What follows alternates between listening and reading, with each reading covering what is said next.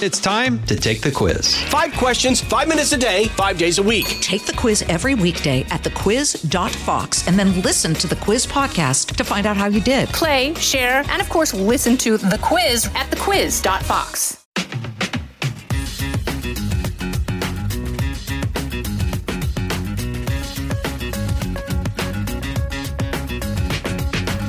Welcome to the Jason in the House podcast. I'm Jason Chaffetz. Thanks for allowing us to spend some time with you. And we're going to have Emily Compagno. You know her from Fox News. She was a Raiderette. She's a talented attorney. She's a co-host of Outnumbered. And she's got a rockin' podcast called Fox True Crime Podcast with Emily Compagno. So lots to talk about with her. I've gotten to know her over the years here at Fox, and outbounding, energetic, and really successful. And I think we'll have a good conversation. But first, we're going to talk a little bit about the news. We're going to highlight the stupid because, you know, there's always somebody doing something stupid somewhere. And then we'll give a call to Emily, and we'll go from there. But I want to start with the news. And I was just kind of skimming through social media, and I saw this post from Harris Faulkner. Harris Faulkner, who also spends a lot of time on Outnumbered and hosts the Faulkner Focus, etc. She's one of my favorites at Fox. But she had posted up this thing, and she had said, anybody at Time? For the younger generation, Time used to be a big deal. Time magazine was like the Time magazine. It's like, whoa. Now they've just kind of fluttered off into oblivion. The magazine's not much to care for, and their reporting is obviously suffering because Harris Faulkner wrote, anybody at Time care to get the facts straight on this? He's not a Texas man. That's an insult to Texans and to every American. And she goes on. And what she's talking about was a post that they put up. And it was about the person who allegedly murdered 5 people by going in and shooting and killing them, including an 8-year-old. Here's what Time posted on their social media. A Texas man went next door with a rifle and began shooting his neighbors, killing an 8-year-old and 4 others inside the house after the family asked him to stop firing rounds in the yard because they were trying to sleep, authorities said Saturday. The point that Harris Faulkner made, and that I want to reiterate, and I think it's newsworthy, is it starts with a Texas man. No, it wasn't. The allegation, the suspect, is an illegal alien. They're here illegally. The suspect allegedly had been in the country illegally, deported. In the country illegally again, deported again. In the country again, deported again. In the country again, deported, and he was back yet again. And then we have these murders on their hand. Don't say that he was a Texan, a Texas man. That's not who it was. This person wasn't from Texas. This person was from, I don't know which country. It doesn't really matter, but he wasn't a Texan. He wasn't a Texas man. And I think that's the point. It's not even an American. And why not tell the truth, Time? Why not actually say it out loud? Why the political correctness to ignore the facts of the case, which is, you know, the suspect is an illegal alien. They're just here illegally. Some people don't like the word alien, but that's what's embedded in the law. That's the way it's written on the books. And if you want to change that, then pass a law to do that. But that's the way we refer to it. And he was here illegally. That's the point. That's the point. All right, I want to move on to this next point, and hopefully you've seen this and heard about it. It's playing out in the courts as we speak, but it has to do with Hunter Biden paying child support. Now, Hunter Biden contested the idea that he was the father of this now, I think, 4-year-old girl. But through some testing, which they can do with science now, they figured out that, yeah, he really is the dad, and was ordered by the court to pay alimony to this mother who is now raising this child. Seems like a lot of money to me, but the amount that they settled on was $20,000 per month. Problem is now Hunter Biden has become a deadbeat dad.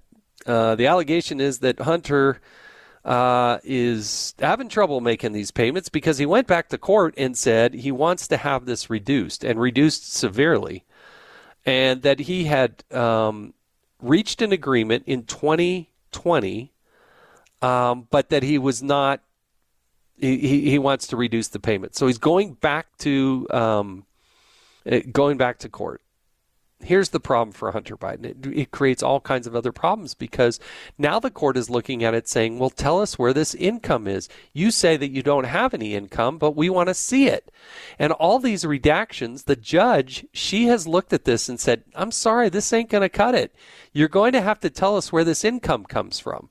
And a lot of this supposedly comes from his art sales. So somebody with no art background, no history of selling art, is now making some pretty good money on it, but is redacting who it's coming from, how much it is, and we're going to see it play out. But Hunter, you asked to have this reopened. You can't pony up. And I'm sorry, but shame on the president for not acknowledging his 7th grandchild. It's just totally ignoring this person and this question. And it's just a sad scene, but this woman needs some help raising this child, of which Hunter Biden is the father, and the grandfather is Joe Biden. All right, last thing I want to mention in the news is Lori Lightfoot, who is the former mayor of Chicago, a sanctuary city, is now complaining about illegal immigration. Now that she lost a primary, she didn't even make it to the general election. She was a horrific, terrible, one of the worst mayors we've had in this country. And now she's out there saying that crime's a problem. She's saying illegal immigration's a problem, that the city can't sustain it. But she didn't say any of those things in office. She ridiculed Republicans for bringing them up. Oh, no. Now she's starting to sing and say different things than she did in office. It's the hypocrisy that I think drives everybody crazy, and that I wanted to highlight here as part of the news. All right, let's go to the stupid, because you know what? There's always somebody doing something stupid somewhere. 2 things that came to light as I was looking through the news this week. One is the White House Press Secretary Karine Jean-Pierre. On Monday, she avoided mentioning that the man accused of murdering the 5 people, the one that we talked about before with Time Magazine, that he was an illegal immigrant and that he was previously deported 5 times. Somehow, if you're going to have any credibility standing there at the microphone representing the United States of America through the White House, that's kind of a material fact that she left out. And it was just wrong. And I think it's stupid that she tries to pull that wool over our eyes. The second thing that caught my eye was this. I love this. And I don't know if it was a setup, but there was a piece of art in South Korea. And picture a white wall and a banana, and then a piece of duct tape kind of diagonally over the banana, holding it to the wall. Now, some weird art somebody somewhere came up with the idea that this was worth $120,000. And that this artist was supposedly famous for doing these types of things, and this was like a really amazing piece. I don't get it. I mean, I wouldn't even pay $5 for that because you can buy a banana for less than $5. But anyway, it's up there. And then there was a student, a young kid. I saw a picture of him and going through this museum, evidently, and saw that the banana was stuck on the wall, pulled the tape off, took the banana, ate the banana, pulled back the tape, put the empty peel on it, put the duct tape back on it, and he later said, well, I ate it because I was hungry and nobody else was eating it, and I left the peel on there, and I thought that was pretty funny, but I thought it was pretty stupid that anybody would think that this was a $120,000 piece of art. But I guess the kid got a nutritious snack, and good for him. And that's the stupid. All right, time to bring on Emily Compagno again. She is one of our Fox favorites, and let's dial up Emily. This is Emily. Hey, it's Jason Chaffetz. Hey, how's it going, buddy? Thanks for letting me catch you. It's good to talk to you outside and off the couch there from Outnumbered. It's so fun to have more than a commercial break to talk, right? Yeah, our conversations happen in 3 minutes, maybe 4 minute spurts. That's about right. Yeah. Well, you're doing an amazing job there, and obviously, and we see it throughout the network, see a lot on Gutfeld, that's for sure. And then, but this podcast, you're rocking and rolling with this true crime podcast. Tell us about it. Oh, thank you so much for that. I really appreciate it, and especially coming from you, Jason, because I too see you everywhere, and I just want you to know I'm always grateful for your contributions. So even if it's not that commercial break that we're together or the elevator, I'm watching you and supporting you. Always have such great insight and contribution and value add to every show you're on. So I really appreciate you saying that. You can keep going. You have time. Keep going. Yeah. No, the Fox True Crime podcast has been such an extraordinary endeavor. And what sets us apart is really the connection of the guest to the crime that we're talking about. So there's a lot of podcasts out there that are, of course, they're all fascinating in their own rights. But what sets us apart is that we have the FBI investigator that never gave up. We have the sister of the missing girl who's been missing for 20 years. We have the criminal. I've spoken to everyone from the most prolific art forger in American history that evaded FBI conviction to an actual mob boss, Michael Francis. That episode drops today where he discusses not only growing up in a mafia family, his father was an underboss of the Colombo crime family, but then he himself joined the mafia. He became a capo regime. And then he went on to, defying all odds, actually leave the mafia without being a rat, without going to witness protection, and only going to jail for a little bit. So stories like those, that perspectives, they're just unparalleled and you won't find them anywhere else. And to our point earlier about being, sort of pressed for time, there is none here. These episodes are an hour, a little over an hour, sometimes even longer, and you get that full gripping story.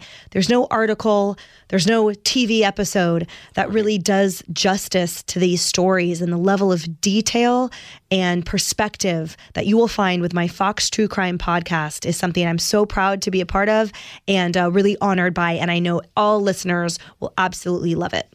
Well, it's rocking and rolling, and I know Fox is putting a lot of resources, and they picked the best host because you got the right background and the right voice. Not everybody has a voice that works. I hate my voice. Thank you for saying that. That's so funny that you say that because I can try to describe all these really scratchy, high, like nasally. But you have a very pleasant voice to listen to. Aw, thank you for that. You know how it is. It's always hard to watch yourself or listen to yourself after the fact. So I usually just, close my ears to me, but listen to the guests. That's not true. No, I'm just teasing. It's anyway, it works. It's obviously working because you wouldn't have this kind of success. But okay, so Emily, part of what I like to do in my podcast, this Jason in the House podcast, is go back. I want to try to figure out how Emily became the Emily Compagno that we know now.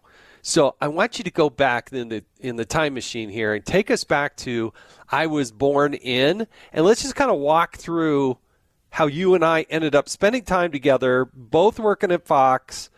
And, it's funny to me how people, like, their lives cross paths and then you spending time with them. And I don't know that we ever would have except for Fox, but go back to I was born in, and tell us a little bit about your family growing up and those inflection points of those big things in your life that really changed the trajectory of getting to where you are today. Sure, I'd be happy to. So I was born in Oak Knoll Naval Hospital in Oakland, California.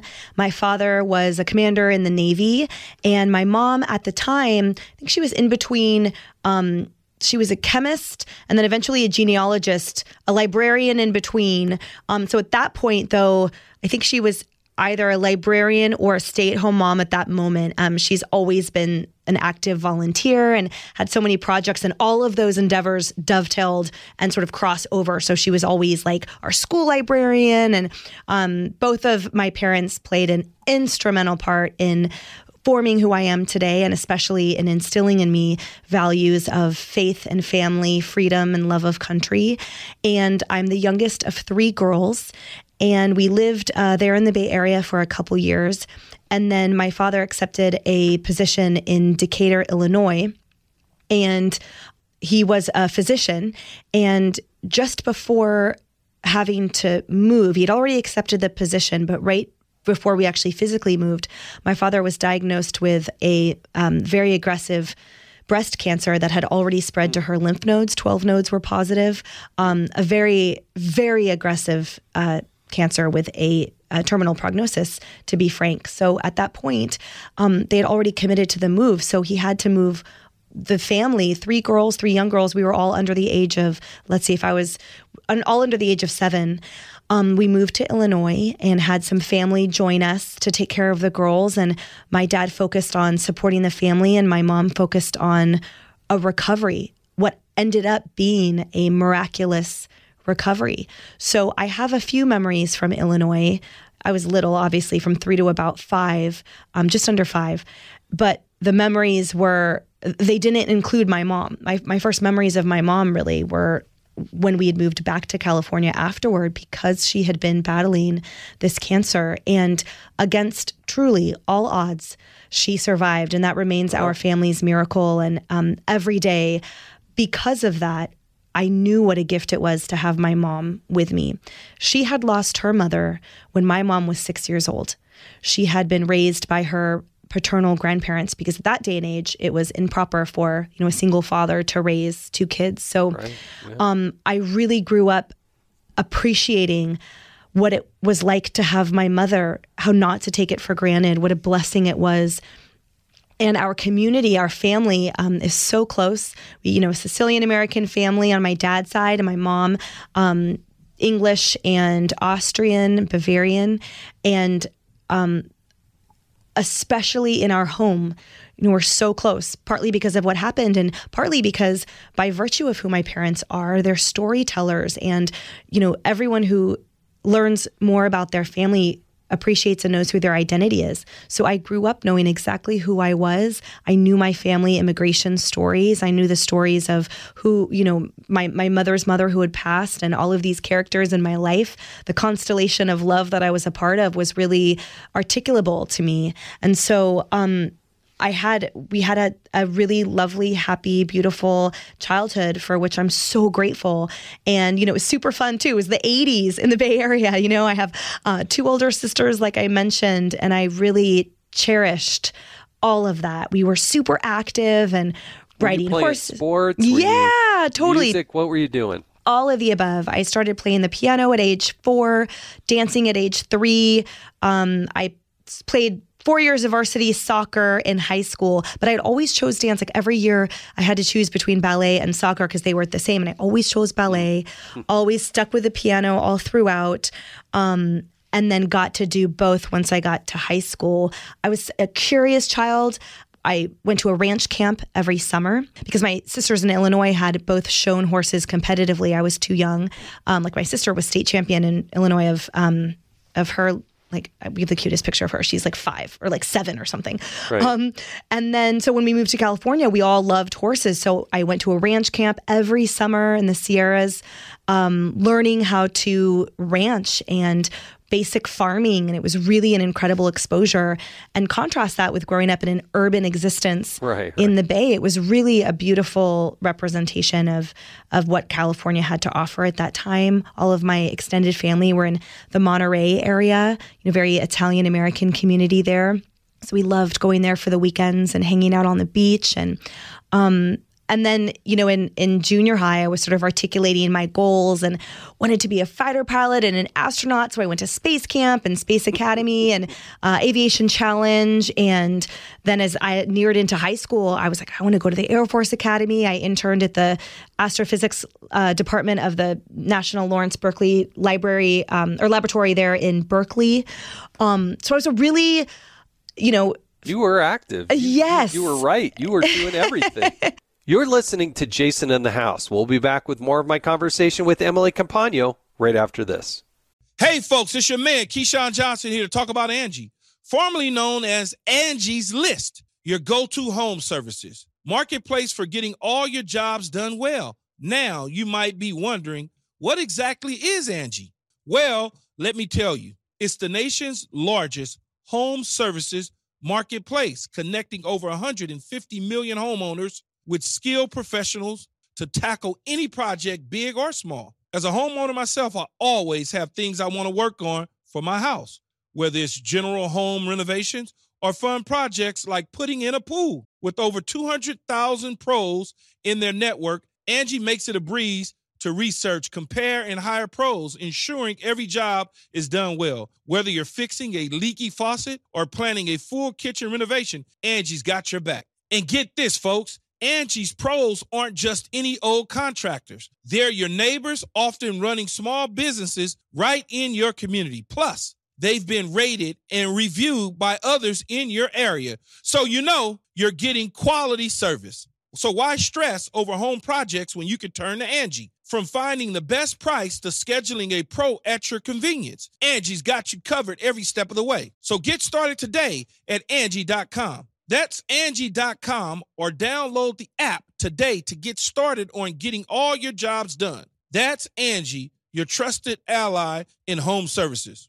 You know, I watch you on Instagram. I see you post up some things. You also have this like love of cars. Where did that come from? Yeah, so I would say definitely my dad, but his loves are more of the European cars. So we always had like a little Alfa Romeo classic convertible. And so I would go to car shows and stuff with him. But the muscle car tenor that I love that's just me. That was sort of literally just me. But the exposure and appreciation for cars and mechanics came definitely from my dad's influence, I would say. But muscle cars. Well, yeah, he's got 3 girls. I don't know that, they were necessarily going to follow in his footstep, but any kid who's turning 16 and the ability and the opportunity to drive, then they suddenly like, wow, that's freedom right there. Of course I like cars. Right. Yeah. Yeah. And I mean, I definitely went to, we did all that stuff before I was 16, but for sure, I mean, when I was 16, the car I got was a Volvo station wagon, which I was grateful for. Hilarious. That would be a really cool car. Do you still have it? Because that's like a classic now. That's like James Bond-ish. Totally. Not quite like my Mach 1 James Bond, but no, I don't think we have that one. No, my mom has like a newer Volvo station wagon. But it definitely was hilarious. I would pack kids in it all the time. Like I think my record was 12 kids in a Volvo station wagon. Yeah. Again, it was, early 90s, like a different time like back fun. Then. Yeah, the 80s, yeah. So at some point you got to kind of decide what you're going to do with your life. When did that start? When did you start thinking about it? I mean, high school, did you like, hey, at some point I'm going to fly away from this nest and I got to make an income. Did you ever go through that? What happened? Well, that was really junior high when, as I mentioned, I mean, I was clear with my goal of I wanted to be a fighter pilot for the Air Force, and then I wanted to become a test pilot for NASA.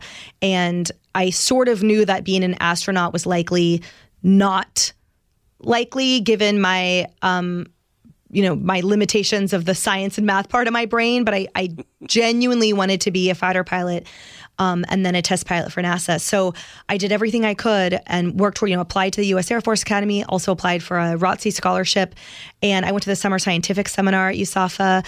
So I really was very focused and very goal-oriented, frankly, from a young age. And all the while performing arts and performing in ballets and school productions and theater and music concerts and sports. So I was very active and curious. And I have to say, Jason, that looking back, part of why I credit that, the amount that I read, my mom being a librarian, we were such a reading household and the imagination was just fostered. And the fact that there was no internet and no social media. You're listening to Jason in the House. We'll be back with more of my conversation with Emily Compagno right after this. Yeah, you got to get out and do things and create your own fun. And I think it's no accident. I think parents who can instill that sense of curiosity and that confidence. I look back and I tried and did some things like most kids would probably look at that and say, no, I can't do that, or no, somebody else would do it. But my parents instilled into me this idea and this notion, hey, why not you? If you can do that, if somebody else is going to do it. But focus determines reality. So if you focus on it and you work at it, then you got a shot at it, right? But not everybody kind of gets that lesson. Absolutely. And again, I credit my family with always demanding hard work and effort and sustained diligence while also fostering me to be me. There was never pressure to do anything that I didn't want to do. It was just whatever I did, I needed to apply myself toward. So it's good. Yeah. We did chores in my house. Like there was never a lack of hard work ethic that was being fostered. What's the worst chore you could choose? Oh, I loved my chores. Really don't like. My chore that I don't like to do is flossing. Oh, I love flossing. We grew up with a wood burning fireplace that sort of heated the house. So what I loved was going out to the wood pile and bringing in. My chore was 3 loads that my little arms could carry. I love that because I could put on my like wood apron and I would pretend that I was like a wood elf. And then I was the duster, like the pledge. We'd wood everywhere. So I was dusting. Hate it. You're so funny. I loved all the chores. I hate the dusting. Washing the cars with my dad. One of my chores was I had to wash our cars, my parents' cars, every week. And, at this point I'm in Arizona. It's hot out. There's water. I'm good. That was not a hard chore. I didn't mind doing that.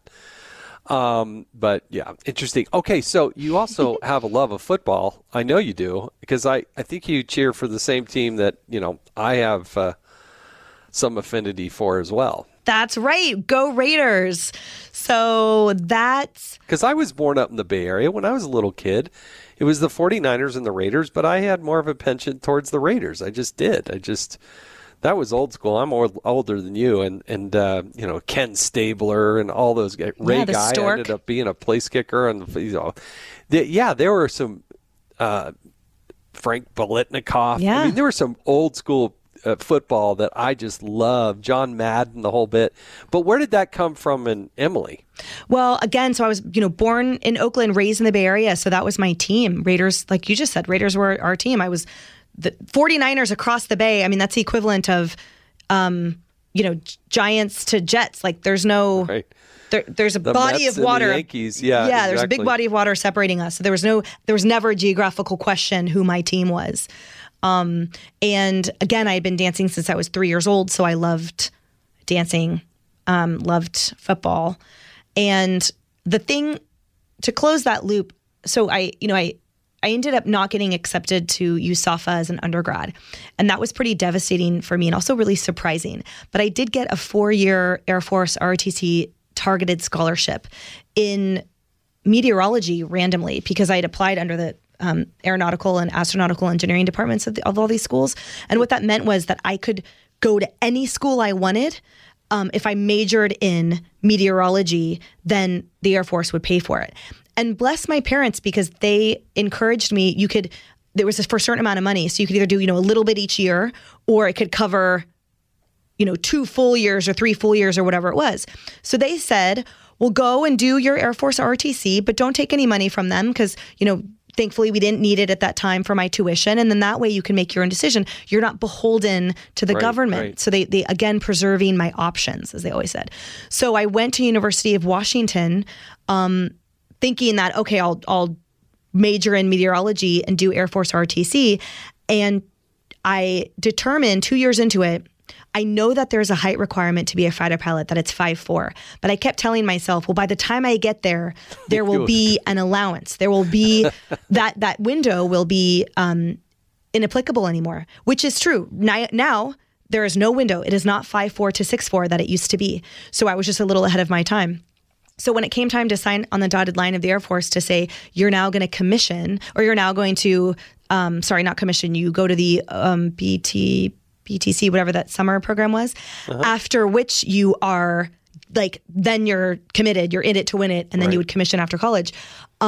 They said, I was like, all right, I'm too small to be a fighter pilot, guaranteed, confirmed, they are not, there's no waivers, there's no nothing, and therefore I'm not going to sign. I'm not going to sign because I wasn't going to be in the Air Force if I couldn't be a pilot. Yeah. Right. So then it was perfect because I hadn't taken any money, so I didn't owe anything, but I had my 2 years of all that growth. I won Cadet of the Quarter, which was it was an award I was really proud of because I knew I was also in a sorority and I did a lot of stuff on campus that weren't necessarily typical of an ROTC cadet. And I was so proud that they viewed me as worthy of that award, when I think in the beginning they might have thought, like, who's this sorority girl here, right? We've seen this before. This ain't going to happen. Right. Yeah. So because of that, at that time, so that happened. And then I ended up studying abroad. I sailed around the world on a floating university. Oh, of course you did. In that semester, I traveled through a lot of third world countries and saw the depths to which a lot of people exist in countries that are so poor and so lacking, and contrasted with how fortunate and blessed we are in America. So I came back and thought, well, there's two ways that you can help serve others. You can do it on a micro level. You can go and like pass out food and boots on ground help, or you can do it at a macro level. And I told myself, I'm going to go to law school and help affect change to help others, because I'm going to take advantage of the educational opportunities that America affords me, and that my family, by immigrating here, by serving in the military, I come from a strong military family. I'm like, that's how I can honor them. So that's what led to me going to law school and becoming an attorney, and why that pivot happened from space and flight, which I still love, Jason. I still love to this day. I just went to the Air and Space Museum the other weekend. Like I'm still passionate about all that. I just never got to pursue it professionally. It's sort of funny because you mentioned Raiders, and I was in Iraq and Kuwait on a USO tour with Raiders, and the C-130, I believe it was, that we got out of when we flew from, at that point, Kuwait to Baghdad. We get off on the tarmac, and the pilot of that was a girl, and she was shorter than I was. And I was standing there in my Raiders like tracksuit uniform, and she was in her flight suit. And it was like a sliding doors moment where I thought to myself, that could have been me. I was just a little ahead of my time. But here we are standing together on the tarmac in Baghdad in a military base, and she's in a flight suit, and I'm an attorney and a Raiderette, and in my Raiderette uniform. And it was a really interesting moment for me to see that perhaps I was exactly where I could have been if the window wasn't 5'4", if it was 5'3", but I loved and wouldn't change anything about my life getting to that same point and getting to now. So fast forward, become a successful attorney. You've been a Raiderette. How did you make the connection to Fox? Well, when I was in law school, that was sort of the birth of the time of the business model that a lot of these network programs have right now, where you have the expert coming on, the sort of formula that we employ here. So being a legal analyst really at that time was just sort of emerging in that very common way. And so that's when I was like, that would be, the dog mauling trial that Kimberly Guilfoyle was a major part of in San Francisco. I was in San Francisco for that. So there was a lot of factors that were just emerging and becoming sort of prevalent. So I articulated it then, but I knew that I had to have a career first. Of course, you can't just come on TV and talk. You have to have experience before your contributions are, credible. Yeah. So I just kept that goal in mind, and then kept practicing law, and then while cheering in the NFL. And then after I left the NFL, the short answer is a local network gave me a shot. I utilized and leveraged my media network after cheering for all those years. Mm-hmm. And by then I'd been practicing for like 5 or 6 years. So a network in Arizona gave me a shot because I was living there at the time. And then I just kept rising my way up, getting more and more experience. And then Fox. Then Fox became, and the first time I was on Fox, if I remember correctly, I was here in town for a week. So I think like I was on every day for a week, and that was a dream come true. And then fast forward to exclusive to Fox, and then I have the honor of co-hosting Outnumbered. Yeah, well, the first week must have gone well. They've kept inviting you back. So a few years in between, though. Yeah, that's usually a good sign. All right, so I could spend like another hour and a half kind of diving through your background and your history. It's fascinating. I love people who just try everything, do everything, and just go for it. So hats off to you for that. But thank you. In the essence of time, I do have some rapid questions for you. Oh, okay. We ask every person, and I don't care how many Raider games you went to. How long were you a Raiderette? 3 years. 3 years. Yeah. You're not really prepared for these questions, but strap in. We're going to ask you anyway. Okay. You ready? Yes. I think. First concert you attended. Oh, Lollapalooza, if you count that, which is a music festival. So that Right, was there's a whole Smashing bunch of acts. Pumpkins and Tribe Called Quest. And then, How old were you? You had to be first concert. You I was like 12 probably. 12 years 13. old. But then it's a great start to a concert going at 12. That's good. That's totally interesting. But then I think the first actual band was BC Boys There you go. in Oakland. I do like the Beastie Boys. They got some songs that just ring. You say Beastie Boys, and I can hear their songs ringing in my head. What was your high school mascot? The Gauchos. We were green and white. The green and white Gauchos of very good, interesting. Who is your first celebrity crush? Like when you're a little girl. Mikhail Baryshnikov. Wow. And David Copperfield. I think I had tons of Mikhail Baryshnikov posters up, and then randomly like one David Copperfield, because we went to see him do a magic show, and I was like, he's so cute. When I was literally like 7. I went and saw David Copperfield magic act. My first thought was, it was not, he's so cute. It was like, unbelievable how good and how entertaining his show is. If you're in Vegas or somewhere and David Copperfield is performing, go out of your way. It is unbelievable. Like, and I was sitting really close. My brother and I watched him really close, and I'm like, I still can't figure out how he did it. It was unbelievable. Awesome. So yeah, awesome. I got a man crush on him, but not that kind. Just like in awe of his talent. It's just amazing. Favorite vegetable? Oh, probably maybe artichokes. I love the way you pronounce that. Yeah. I don't know that we've ever had artichokes show up, but I certainly have never had anybody who said artichoke. But that is very cute. I like it. I like that answer. Artichokes. You do get a prize, though, because you'd be surprised. The majority of people answer that question can't name a vegetable. You usually come up with an answer that's not a vegetable. And I'm like, so you get big points for that. Nice. Pineapple on pizza, yes or no? Oh, 100% yes. Oh, Emily, you were on a roll. We should have cut it from there. The judges hate that answer. I knew I was going to be excommunicated after this. I don't care. Hot fruit, all in. I love Hawaiian pizza. I love... Yes, pineapples. And that's like one of my favorite. That's the thing. Like, not only do I like it, but it's generally what I order would be Hawaiian. For those listening, this is why Emily is so successful. She doesn't just she doesn't just answer in a little tepid, well, yeah. She owns it. You want it after that. How am I supposed to swat that one back? Sixth gear, first gear, always. You're all in on that one. All right, if we go out for pizza, I'm getting just the pepperoni. No wet fruit on my pizza. I'm sorry, just not doing that. Did you have a pet growing up? I did, yes.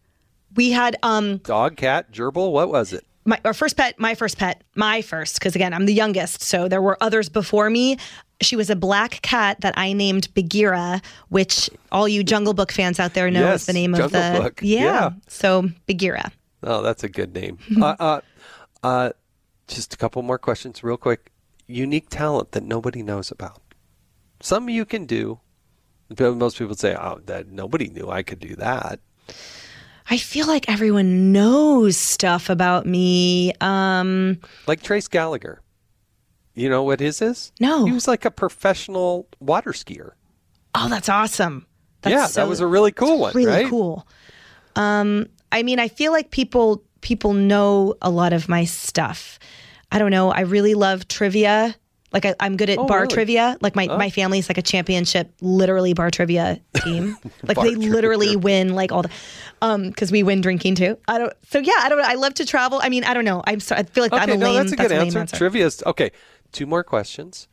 What's that other thing for Emily Compagno? Like when you want to get away, clear your head, walk away from all the problems, challenges, all the stress of life. What's that thing that you do that just allows you to kind of escape and put you in a happy place? Well, I absolutely love being outside, and I love animals, and I love horseback riding, and I love, me, I love like doing and getting away outside in nature. But what the fundamental too, like the easy one I can just do in 5 seconds is driving my car, my 72 Mach 1 driving my car is, I love that. That's the ultimate freedom. Well, you got a cooler car than most, but I get in my Ford F-150 car I'm driving and crank up the music, and I'm in a happy place. Totally. All right, last question. Best advice you ever got? Oh, gosh, there's so much. But at this moment, I'll just focus on that you are enough. Like all you are, be all you are. And that's amazing. And never, ever, ever take no for an answer. Good answer. Good answer. Emily Compagno, everybody. Fox True Crime Podcast with Emily Compagno. Also the co-host of Outnumbered, and you can see her pretty much on every other show, especially Gutfeld. We didn't even talk about that, but we'll have to do that another day. Thanks so much for joining us, Emily. Really do appreciate it. Jason in the house, this was so much fun. Thank you so much for being interested in me and asking these questions. I'm really grateful. May I never end up on your podcast when you're doing true crime. I hope I never get invited for that one. We might do a legislative angle. That would not be a good sign. All right, Jason, thank you again so much for having me. Really, I'm so grateful. Thank you. Thanks, Emily. All right, I cannot thank Emily enough. You can see we could have kept going for a couple hours in that discussion there. She's doing so much and fascinating background, and encourage you to listen to her podcast. I hope with this podcast you can rate it. That would be nice. Subscribe to it. I would remind people that you can listen ad-free with the Fox News Podcast Plus subscription on Apple Podcasts, and Amazon Prime members can listen to this show ad-free on the Amazon Music app. Again, thanks for listening to this Jason in the House podcast.